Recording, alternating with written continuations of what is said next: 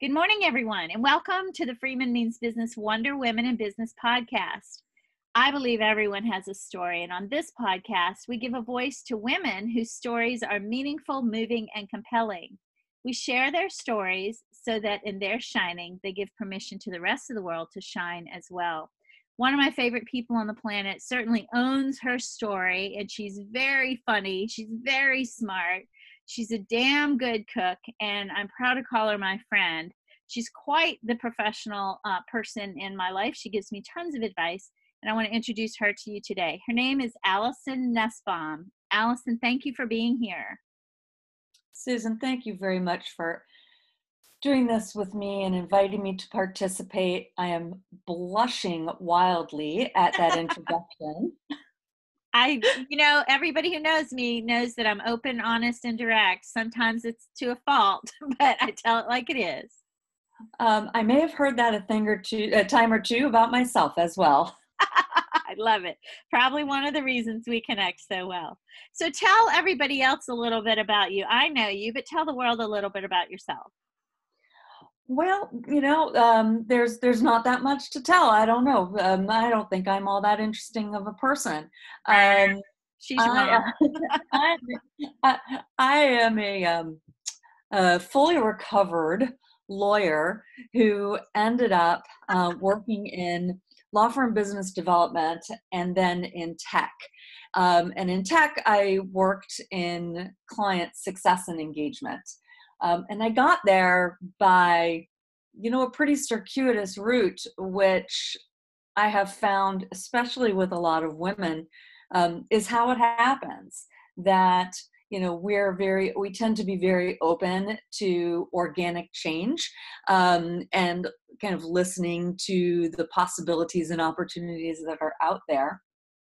And so, I went to law school after having had a career in sales.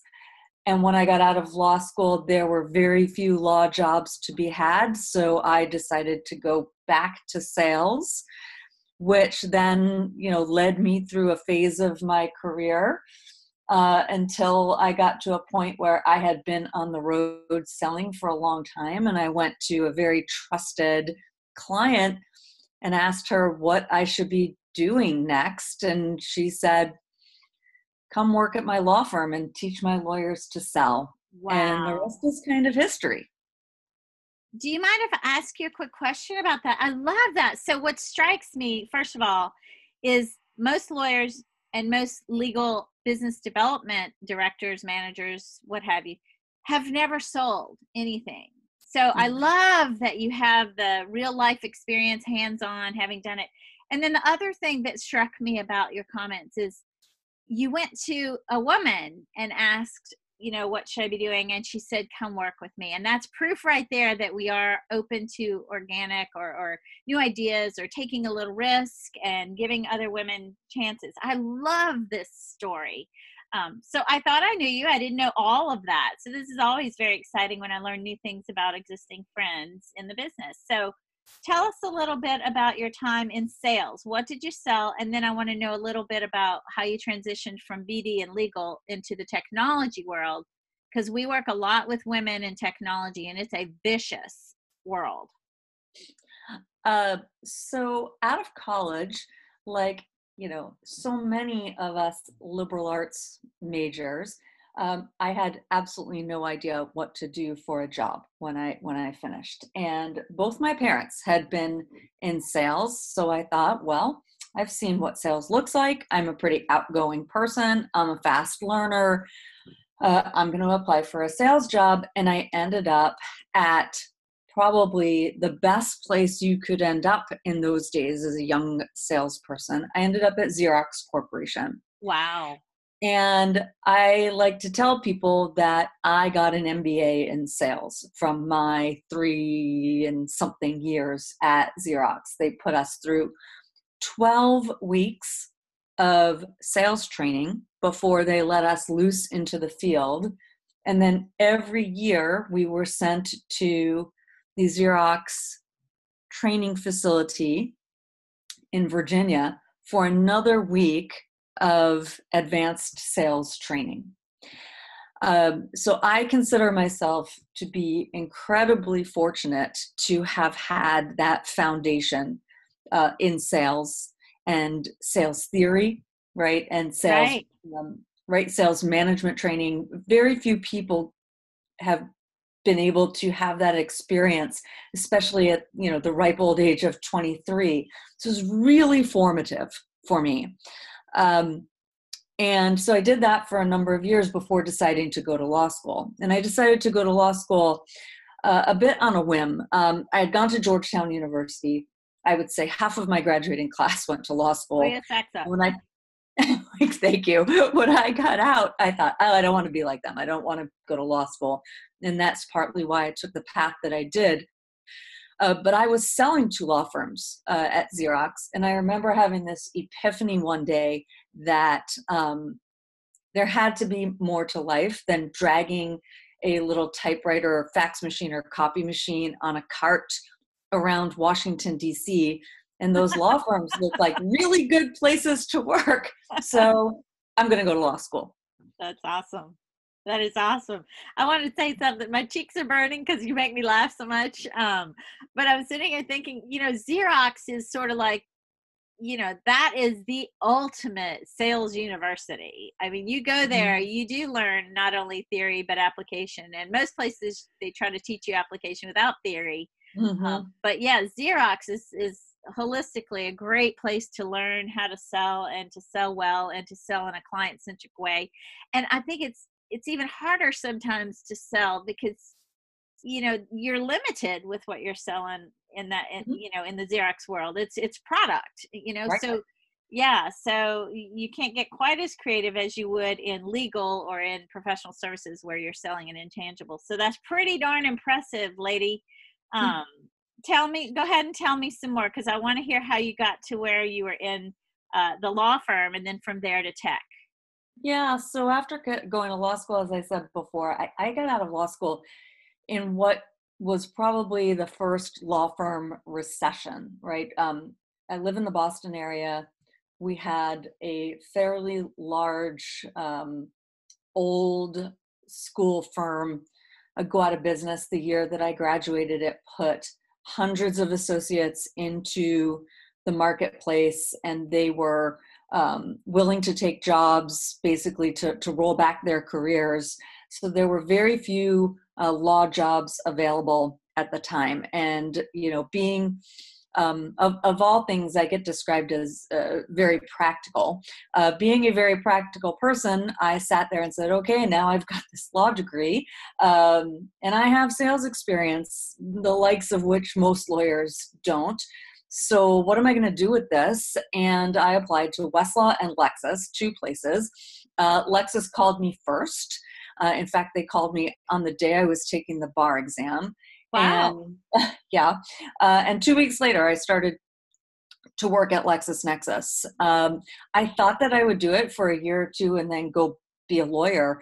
And what I discovered very quickly was that I really enjoyed the business of law firms, that I found them very interesting business models. I found everybody that I met, whether they were, lawyers in the firm, librarians, IT people, marketers, I found them interesting. I found their work very interesting. And as a result, I ended up staying at Lexis for 7 years. Wow. And I started as a salesperson. I worked my way up to being a regional sales manager. We had a little reorg at Xerox at Lexis. Yeah. And I found myself needing to make a career transition, which is when I went to work at Interaction, then known as Interface Software. So that was my first foray into tech. And it was probably the step in my career that sealed the deal that I was never going to be a practicing lawyer, and that it was the beginning of my interest in this intersection of tech and sales in the law firm context. Which is very much where it's at, like that's the MarTech intersection is in legal ops, and how can technology help grow and protect your business or firm, or business of law, we should say. That's where it's at. So I want to say one quick thing about the LexisNexis Westlaw choice that you had. Good for you that you had those choices. Those big companies do help a lot of people cut their teeth. And like you said, you thought you'd be there only a couple of years, but wow, you stayed a long time, became a regional sales manager. That's incredible. That takes transformational leadership skills, which I personally know you have. But I also wanted to say that those companies are famous for those, it's fall time to reorg. Both of those companies do that often. But still great that you've had now two powerhouse sales training and application backgrounds, with Xerox and LexisNexis. So that's awesome. So carry on. I don't want to keep interrupting, but I love your story, and I like to interject a little bit about what it strikes in me when you tell your story. So, the interesting thing about that reorg moment was I was faced, along with my family, with some choices. And one of the choices was to stay at Lexis, which was a place where, I had made my professional home for a long time and where I was very comfortable, but it would have required relocating to a part of the country that we decided, we were not interested to go. And it was a very, very hard decision to make, because I left behind a lot of relationships, not just, with my coworkers, but also with clients, or I thought I was going to leave those relationships behind. But the interesting turn of events was that when I went to Interaction, which was a much smaller company. So Susan, understand, I went from working at Xerox, which I have no idea how big it was back then, to Lexis, which was, really big. And while I was there, we had been acquired by Reed Elsevier, so got even bigger, right, to Interaction, which at the time was about 100 people. And I was scared to death. What am I doing here? Right. I don't think I even knew fully what like an early stage company was. Like, yeah. I'm not sure I understood those things. My sophistication about that type of business was still minimal. My understanding of them. I had always worked, for big companies and very big paternalistic type companies. Yeah. So I arrived at Interaction, sort of, starry-eyed, maybe even a little glassy-eyed. And within weeks, I knew that I had made not just a great decision because it was a good job, but I had made a great decision because, again, it was pivoting me to something new and something different, but yet in a pretty familiar way. As it turned out, so many of my clients from Lexis were, again, my clients at Interaction. Nice. And, I started there as a salesperson. And by then, I had gone through so many different sales training programs. I did spin at Xerox. I did PSS and solution selling, right, at Lexis. And now I was at this small company where it was pretty freewheeling, and I had to put all those skills, right? I had to put them all to the test. I had to figure out how to integrate all of that to sell a product, a CRM, to law firms at a time. And I need to take the listeners back, CRM was not commonly known back then. Not just in legal. Would you say they didn't even know how to spell CRM? Exactly. And, there was no Salesforce back then, right? Okay. There was nothing. I got to tell you something. We're talking about the days when, I was still running around cities looking for a place to connect my laptop to a wall. Yeah. Right? The world was still kind of dial tone. Right. Right. I remember. So this was revolutionary. This wasn't evolutionary. This was revolutionary. We were asking law firms to do things that, these guys were just barely, networked their computers a couple of years before, right? And now we're asking them to share their contacts and do, client relationship management. And so it was the most valuable learning experience that I could possibly have been handed. And after about a year and a half there, I was promoted to national account manager. And wow, that's fast. Remember, we were little, we were growing really fast. Roles are very fluid. You wore a lot of hats. Right. But I do want to tell this story of how I got there, because I think it's instructive for everybody, not just women, but for everybody. And as I've grown in my career, I use this experience a lot. So after about a year and a half at Interaction, I was getting restless. I was realizing that I was not a hunter by nature, that I do better and bring my best self to a workplace when I am doing account management. And so I went looking for another job. I just sort of said, well, these guys don't have account managers. I'm going to go find myself an account manager job. I don't want to hunt anymore. I want to be a farmer. Yeah. And so I tendered my resignation to our CEO. And he said to me words that will resonate in my head forever. He said, I wish you had told me that you were unhappy, because we would have done something about it. And he said the magic words, which were, is it too late? Aww. And at that point I said, yeah, it is too late. Excuse me, I'm supposed to start at this other job in 2 weeks and I've given my word.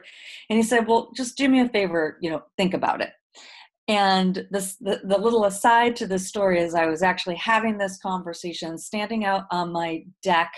I had 15 of my then, I think 10-year-old daughter's friends, like out there, they're all screaming and yelling. And I'm thinking, oh my God, what am I doing here? Why am I having this conversation right this minute? So anyway, I did think about it, and I realized I had absolutely nothing to lose by telling him what I really wanted. And so I did. And he said, give me 24 hours. And he made it happen. Oh my gosh. And the moral of that story is nobody knows what you want unless you tell them. And nobody can fix a problem that they don't know about. And you will never get anything if you don't ask. And by the way, that last bit, you would have thought that after all the years of me selling, I would really have known that. If you don't ask for the clothes, you don't get the clothes. But he made it happen. And I ended up staying there, several more years. And they created that national account manager role for me. And it was a terrific job. And I credit the CEO, I credit Nate Feinberg for that moment that didn't just change that job, but it changed the way that from that day forward, I think about career. Right. And understanding what it is that you need and understanding that give and take between employer and employee. I think too often people are afraid to say that there's a problem. I think too often people are afraid to say what they need. And again, nobody can fix a problem that they don't know about.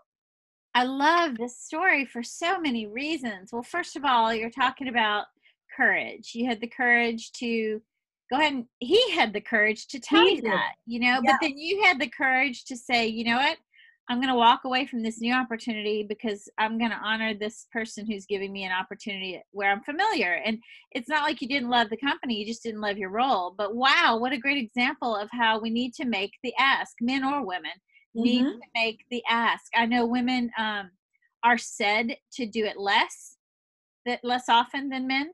Um, but I don't know. I have to check my recent stats on that. I don't think that's true. I think they just don't get it as often as men. I do think they make the ask. So what a wonderful story. And I'll tell you, Allison, I was your client 3 times. I've used Interaction at 3 different firms.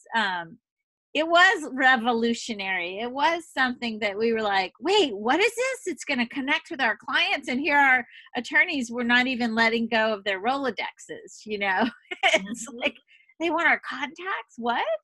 But how wonderful that you were a part of that. That's incredible. And what a good story, a good example that we have to have grace, but also grit and make the Indeed. ask. Indeed. And you know what? That situation, because I didn't have courage. If I had really had courage, I would have gone to him first. He gave me permission to have courage, but he also gave me wings because um, because I've taken that with me and I've shared this story with a lot of people, and I hope that I've paid it forward because I think that people do suffer in the workplace because they are afraid to say what would make it better for I fear of a bad outcome, right? For fear of a bad outcome. I agree. I think that really, truly, the reason you leave your job is the boss. And in your case, it wasn't that. So you have to have the courage to speak to this person who has made him or herself available to Hmm. you as a confidant, a resource, a mentor, and even some cases, a sponsor. So that's fantastic that you had that kind of relationship and that they valued you. He valued you enough to say, tell me what you want, give me 24 hours, let's see what we can do. And then I do believe you had a lot of courage to tell this new company, you know what, I've decided I'll stay. That was So that was not the best conversation I've ever had in my life. It was very uncomfortable. They were very understanding, but it was uncomfortable. sure. Um, but you know what? The person who I had to tell, I still see quite a bit. We've Oh, remained wow. friends. Well, oh yeah, we've remained friends over the years. And his attitude was, "These things happen. It's okay. It's a job, right?" You were in Um, that position where you're saying, it's not you, it's me. exactly, exactly. It's so true. But That's so funny. you just said something, and I think it hits a point. As when we move into positions of management, leadership, whatever we want to call it, um, I think it's so critically important that we make ourselves open to those conversations. And Yeah. that's my takeaway from that was twofold, right? My takeaway was I need to learn to speak up. I need to find my voice. And the second takeaway was I need to give voice to others. I need to make sure that they know that they can tell me and that there won't be a bad outcome because they are frustrated or want to change their role or have an idea and they're not sure how it's going to fly. So Right. I've tried very hard. I don't always succeed, but I've tried very hard to be that open person. I think you just described, regardless of title, I think you just described the difference between a manager and a leader. Maybe so. Yeah, A maybe leader so. is open to hearing from his or her team on what works and what doesn't work or what they wish would be different than it is. So Mhm. I love that. I love that. Well, you've had a ton of great successes. I know that. We've all Mhm. had our ups and downs, but you've had a lot of great success. Tell us what has been your proudest professional accomplishment. It's funny because I have been giving a lot of thought to this lately as I've been, reflecting on my career and what I want these next few years of my career to look like. My proudest professional accomplishment happened at Manzama. So after I left Interaction, I went and worked in law firm business development for 7 years. Um, I learned an awful lot about what it was like to work on the inside, which was just invaluable Yeah. experience, absolutely priceless experience. But then I went to an even smaller tech company than Interaction. I went to Manzama. I think I was roughly employee 13. My friends thought I had lost my mind. I was leaving an AmLaw 50 law firm to go to this startup, and now I really knew what startups were about. And and I'm really proud of myself for there. I did have courage to take a leap, but I was there for 7 years, and I moved through several jobs there, and I ended um, my time there. The last, I guess, 4 or 5 years that I was there, I was chief client officer. I was the person who ran our support team, and we had a fantastic client success team. And my proudest professional accomplishment is that team, the team that we made while I was there. And I'm so proud of that team because we built something from nothing together. It was, everybody into the deep end, hope you can swim. And we all not only swam, but we swam in sync. And we were all together in this. When you start out with 13 employees, and I don't know, I think it was maybe 15 clients. By the time I left, we had like 170, 180 clients. So that's a lot of growth over those years. And we built a lot of programs, we built a lot of processes, we did a lot of great things, but everything that we did was with the client in mind. Everything we did, we'd stop and say, how does this affect the client? Does this make things easier for the client? Does this make things better for the client? How can we help them to gain more value from what they have invested in with us? They've put their trust in us. What can we do for them? And I worked with this group of incredibly like-minded, passionate people who really, across the board, not just the client-facing teams, but everybody there, we brought our authentic selves to work every day in service of our clients. And that is absolutely my proudest professional achievement, what we accomplished there. So I want to say something, folks. She tells no lie there. So that's when I got to know you and the Manzama team. And I loved Manzama. I was a client of Manzama as well.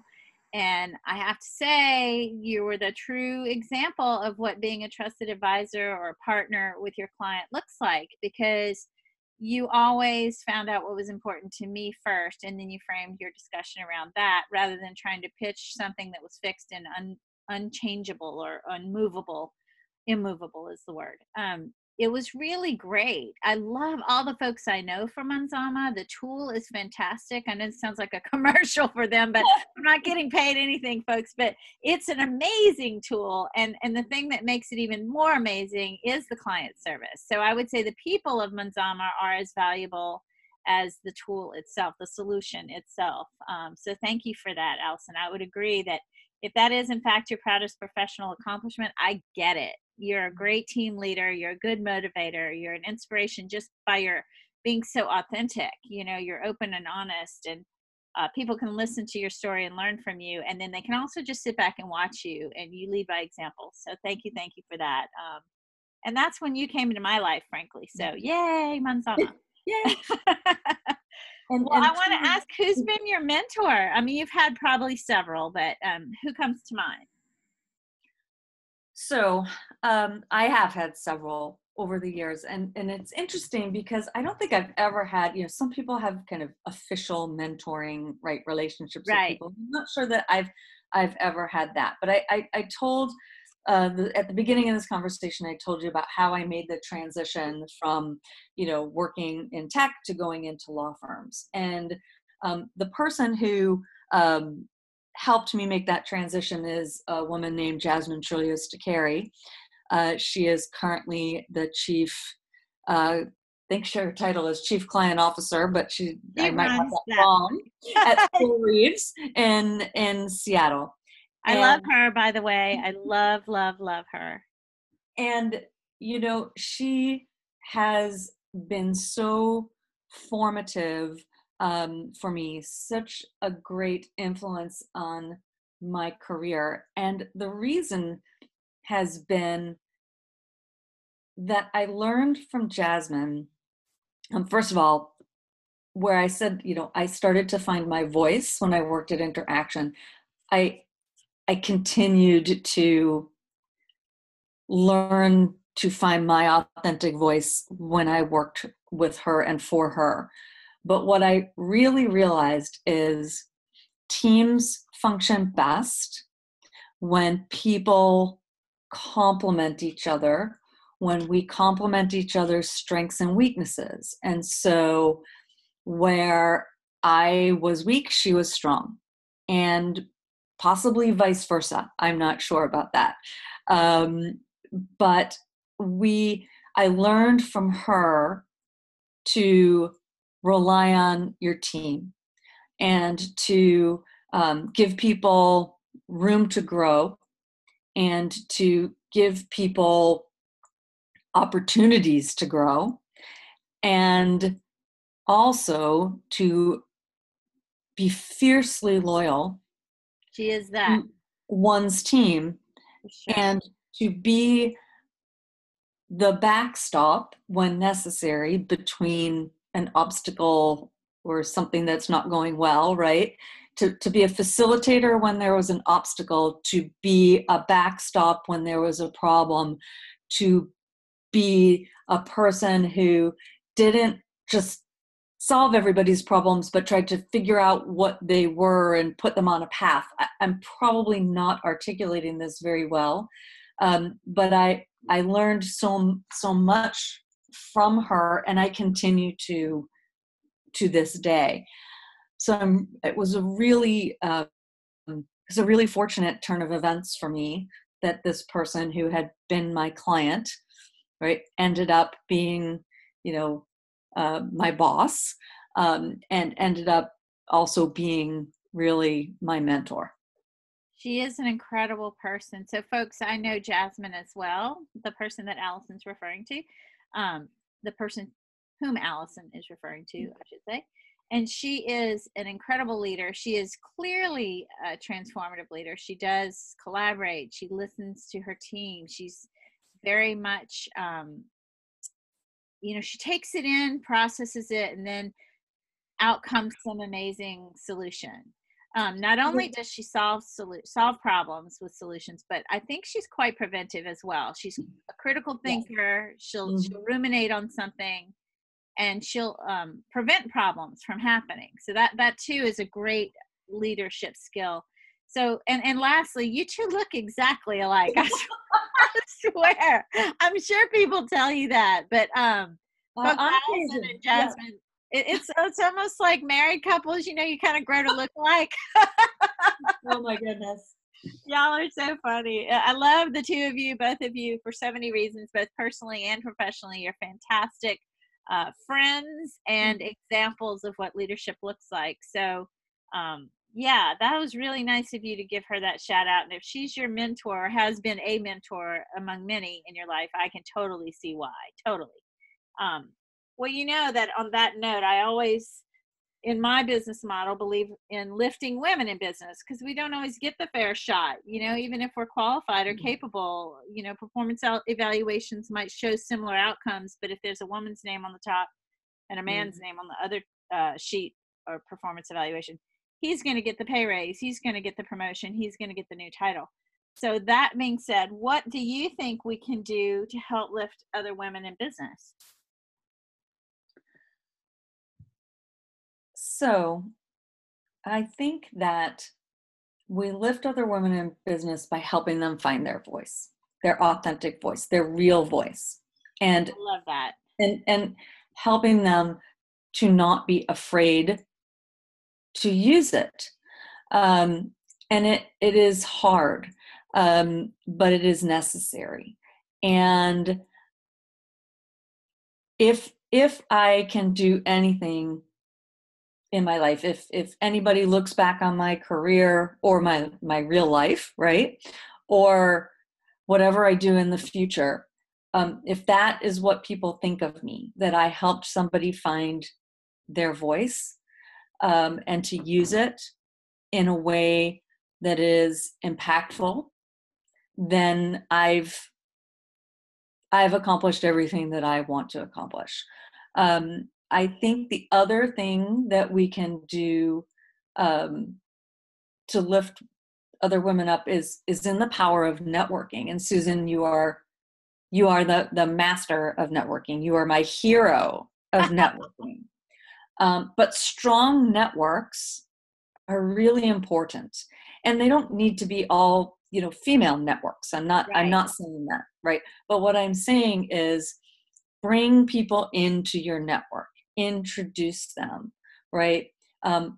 Open their eyes to different people, to diversity of thought, to diversity of experience. Yes. Because the more we have that diversified view of the world, um, again, the more we are empowered, the more we are lifting others up, and we can lift ourselves up. Um, Funny enough, when I have recruited in the past, I've been managing people for long enough to know my strengths and weaknesses as a manager. And, one of the things that I say to people all the time, and I say it to everybody, is my role in this endeavor um, is actually pretty simple, right? So I can't climb the ladder for you. I can't do anything really for you. It doesn't do you any good, right? Like if I climb the ladder, you haven't done anything. But I will stand here and I will cheerlead, and I will give you tools, and I will give you encouragement. If you need me to, I will hold your hand. I will stand below you and push you up that ladder, because that to me is the best thing that any manager or leader can do, is to let people find themselves and find that success in themselves. And that success can be something teensy and it can be something huge. It doesn't matter. So, Allison, I need to speak to that because that is both of those examples are very good examples of how we can. Actually, you gave three, all three very good examples. The networking, everything that you said is very powerful. And I want to say two things about the three things you just said. Men are as much a part of this as anyone. If I do what I do just with women, what good is that? I'm in a vacuum. I'm in an echo chamber. I'm preaching to the choir. So I love that you said this is men and women need to be involved in helping to lift women and those who haven't had the opportunities. So I welcome men. I have allies on my show, and I let them share their voice and how they sponsor women, which is different than mentoring. And that's very powerful. Another thing I want to say about the three things you just said, networking. Yes, networking is meaningful. I have a trusted network that spans this nation, and if I recommend someone to them or that they should meet someone for coffee, or I ask them, love and trust me, right? I would never affiliate someone with you or your reputation or your firm or your company reputation if I didn't believe it would be of benefit to both of you. So I then ask people to three things. You either advise, hire, or refer this person that I'm connecting you with. And it's worked well for me all my life. It's been my personality. It's been how I have found success, is to connect with others, and don't be afraid to be your open, authentic self. So I think you and I are on the same page there. The last thing and most important thing I want to say about the three things you mentioned in how we can support other women in business. is the ladder analogy. What a powerful analogy. And I don't know if you've read recently, but only last week did McKinsey come out with their annual report of women in the workplace 2019. And the findings show that we are moving the needle. Women are getting more positions than they had before. However, the problem that still exists is the bottom rung of the ladder. So we get into the position, we might get stuck at manager and never get to go higher than that. And that's been a problem we've seen for years. And your solution to that, with giving them a boost, holding out your hands, propping them up, pushing them up that ladder, teaching them, that's insanely amazing that you use that example. And I love it, because that's where we need it most, at least according to the study McKinsey put out. And you can read about that, folks, in the Wall Street Journal. You can actually go straight to leanin.org or to McKinsey and look up that recent report. It's very powerful. And what Allison just said is quite a good solution. Giving them that boost on the lower rung of the ladder. They call it the missing rung or the broken rung. And I can't believe you used that example. That's just so spot on. No wonder you are where you are. Well, I don't know. That's terrific. And the interesting thing is, I don't want to make it sound like, everything I've ever done has been successful, right? Like I'm a work in progress. Right. I've failed at things.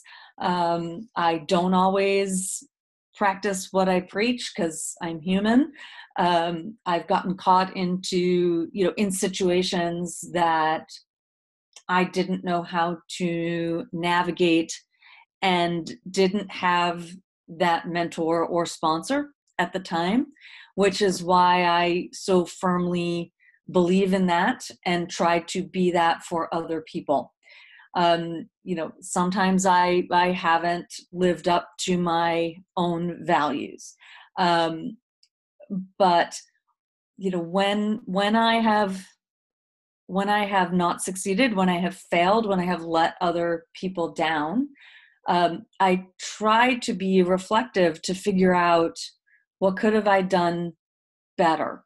I own those mistakes. They're mine.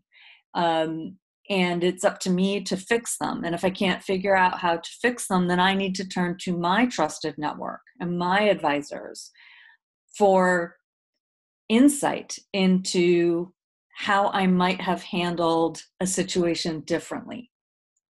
And I have to say, I want to thank you for sharing. That's a vulnerability that I see as a strength, that you're willing to be honest, not just about most things in life, but about your own faults and failures and missteps. That's incredible. And what a good, again, leader trait that is. You definitely have many leader traits that I think you're too humble to embrace, but I'm going to tell you, I'm a Leo. I'm not afraid to say I know what a leader trait is, and I recognize many leader traits in you. One of those is being able to openly admit when you've made a mistake or a misstep and ask for help in fixing it when you need help. So bravo to you. And that is actually the perfect segue to my next question, if you don't mind sharing. What has been your biggest challenge or setback, and how did you overcome it? Well, I have to be honest and say that my biggest challenge and setback has occurred recently, where I took a job and did not succeed at that job. And a number of things led to that. One is that I didn't listen to my own inner voice well enough in the process of choosing the role. And that is something that I will never do again. That little voice in your head, that sometimes you have to listen to that voice. What is it, Jiminy Cricket or whatever? I always listen to that voice. Yeah, well, no, I always hear it. I don't know that I always eat it. Right, exactly. I hear it, but sometimes circumstances are such that you might tell that little voice to shut up and just go forward, right? Shut up, you don't know what you're talking about. I You're know. like, not this time. No, no, Right. not this time. Exactly. This time it will be different. Yeah. Right. Well, right. That happens. Um, the other part of that is that, so I had a friend who used to always say, fail fast, fix faster. Oh, I love that. I'm Right. writing I think that the down. fail fast might be like a Steve Jobs thing. I don't even know where it came from, but the fix faster. And every time that I've had a setback, I've I've gotten into a loop where I didn't fix it fast enough. And this most recent situation is one of those. I didn't turn to my network. I didn't follow my own advice and speak to people who might have been able to make things better. And when I finally did, it was too late. So, big learning moment, right? One, practice what you preach. Take your own advice, right? Whatever. Eat your own dog food. Um, whatever the expression you would like to use. Drink your Um, own dirty martini. yeah, exactly, exactly. Uh, um, and then don't beat yourself up. Say that one again because that's super powerful. Right? Don't beat yourself up, because I can be the queen of beating myself up. And at some point, I realized that it is absolutely counterproductive. I Yes. have no power to change the past. I only have the power to affect what's happening today and to make plans for the future. My Manzama team, if any of them listen to this, will laugh, because I used to always say, control our controllables. We can Right. only control that which is within our control, right? And but we're all human. I'm human, and it's easy to ruminate, and then you wake up and you go, oh my goodness, this is just silly.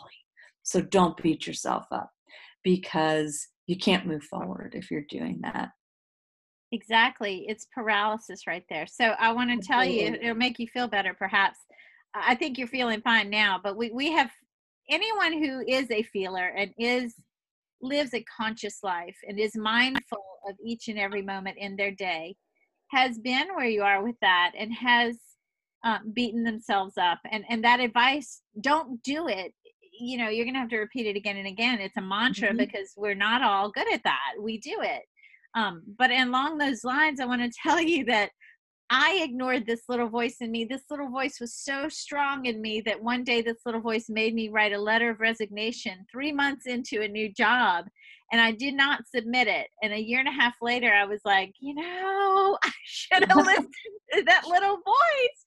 And I found that Exactly. letter of resignation on my computer not too long ago. And I looked at the date on there and I actually chuckled and laughed to myself and thought, you know what? I didn't listen to the little voice inside. Yeah, and you know what? You said you were a Leo, so I'm a Virgo, and I don't know how much stock I put into all of this stuff, but I certainly exhibit traits that people associate with Virgo, right? So I can be just a bit of a perfectionist. I like order in my life, right?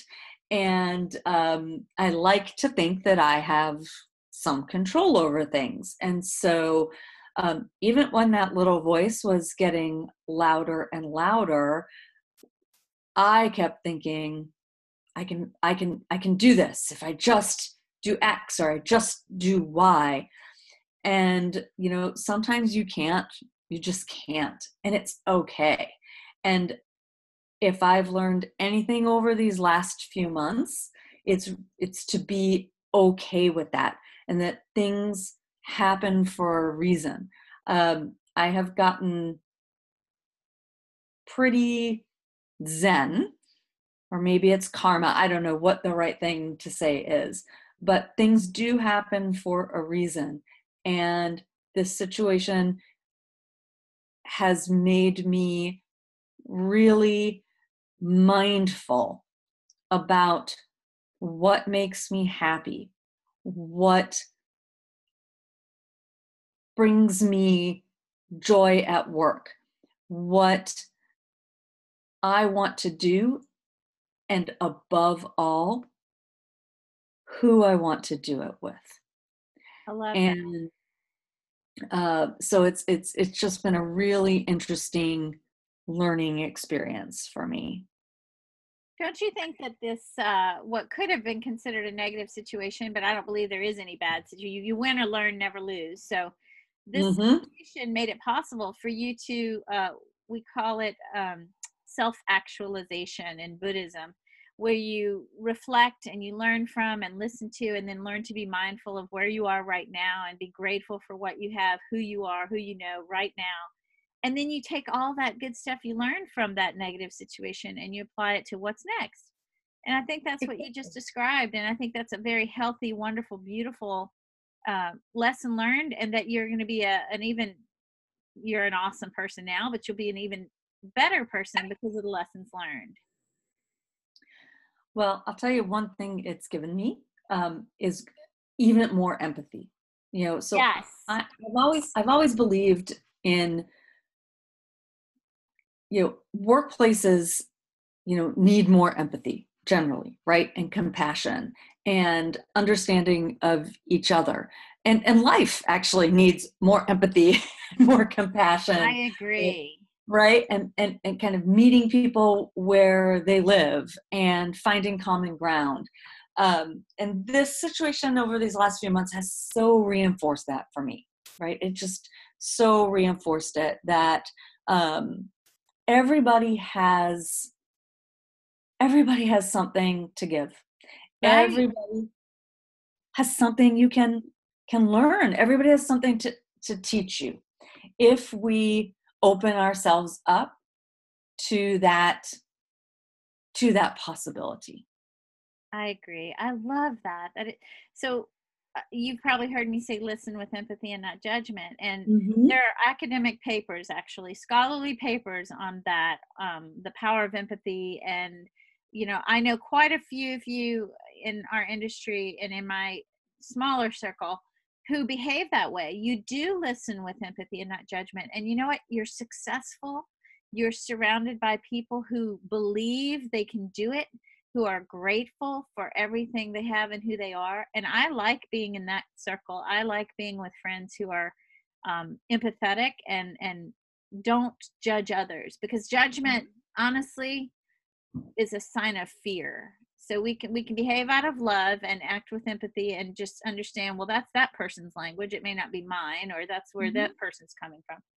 Or we can act out of fear and say, I'm not curious about the other, or I don't like the other because the other is different than I.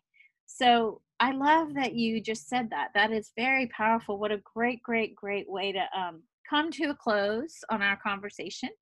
I do want to make sure that people can have a piece of Allison Nussbaum just like we had here today. If they want to reach you, email you, call you, how do they reach you? What if they want to offer you an opportunity to lead their team? Because I'll tell you what, if I had a bigger company, you'd be a team leader here. I think that the best way to reach me these days is via LinkedIn. Um, Awesome. I'm very open to connecting on LinkedIn and to meeting new people via LinkedIn, learning more about what other people do. So please feel free to connect with me on LinkedIn. Well, I will share all of this information, folks, in a blog. You know that I write a blog and then I sync the podcast into the blog. I will share a few pictures of Allison so that you can connect with her on that level as well. And I'll put her LinkedIn link so that you can find her on LinkedIn. Allison, I love you to pieces, and I thank you so much for your vulnerability and your honesty and your leadership. And I thank you so much for sharing things that some might not, be so open to sharing. And by doing so, you're giving permission to others to do the same. Well, Susan, right back at you. I so value your friendship and your counsel. and the fact that you have opened yourself up to relationships with people from really every walk of life. And I think that, you're a role model in that way, in the way that you connect with people. And it is always through empathy and compassion. And I really appreciate this opportunity, and I've enjoyed this conversation so much. So thank you very, very much. You're so sweet. You're so sweet. So this whole podcast, there have been times where my eyes have welled up. There have been times where my cheeks were burning because you make me laugh. And then there's this time where I'm blushing. So that's not easy to do, to make a Leo blush. But thank you. Thank you so much. So folks, thank you so much for listening. Have a great day and look forward to the blogcast within 48 hours.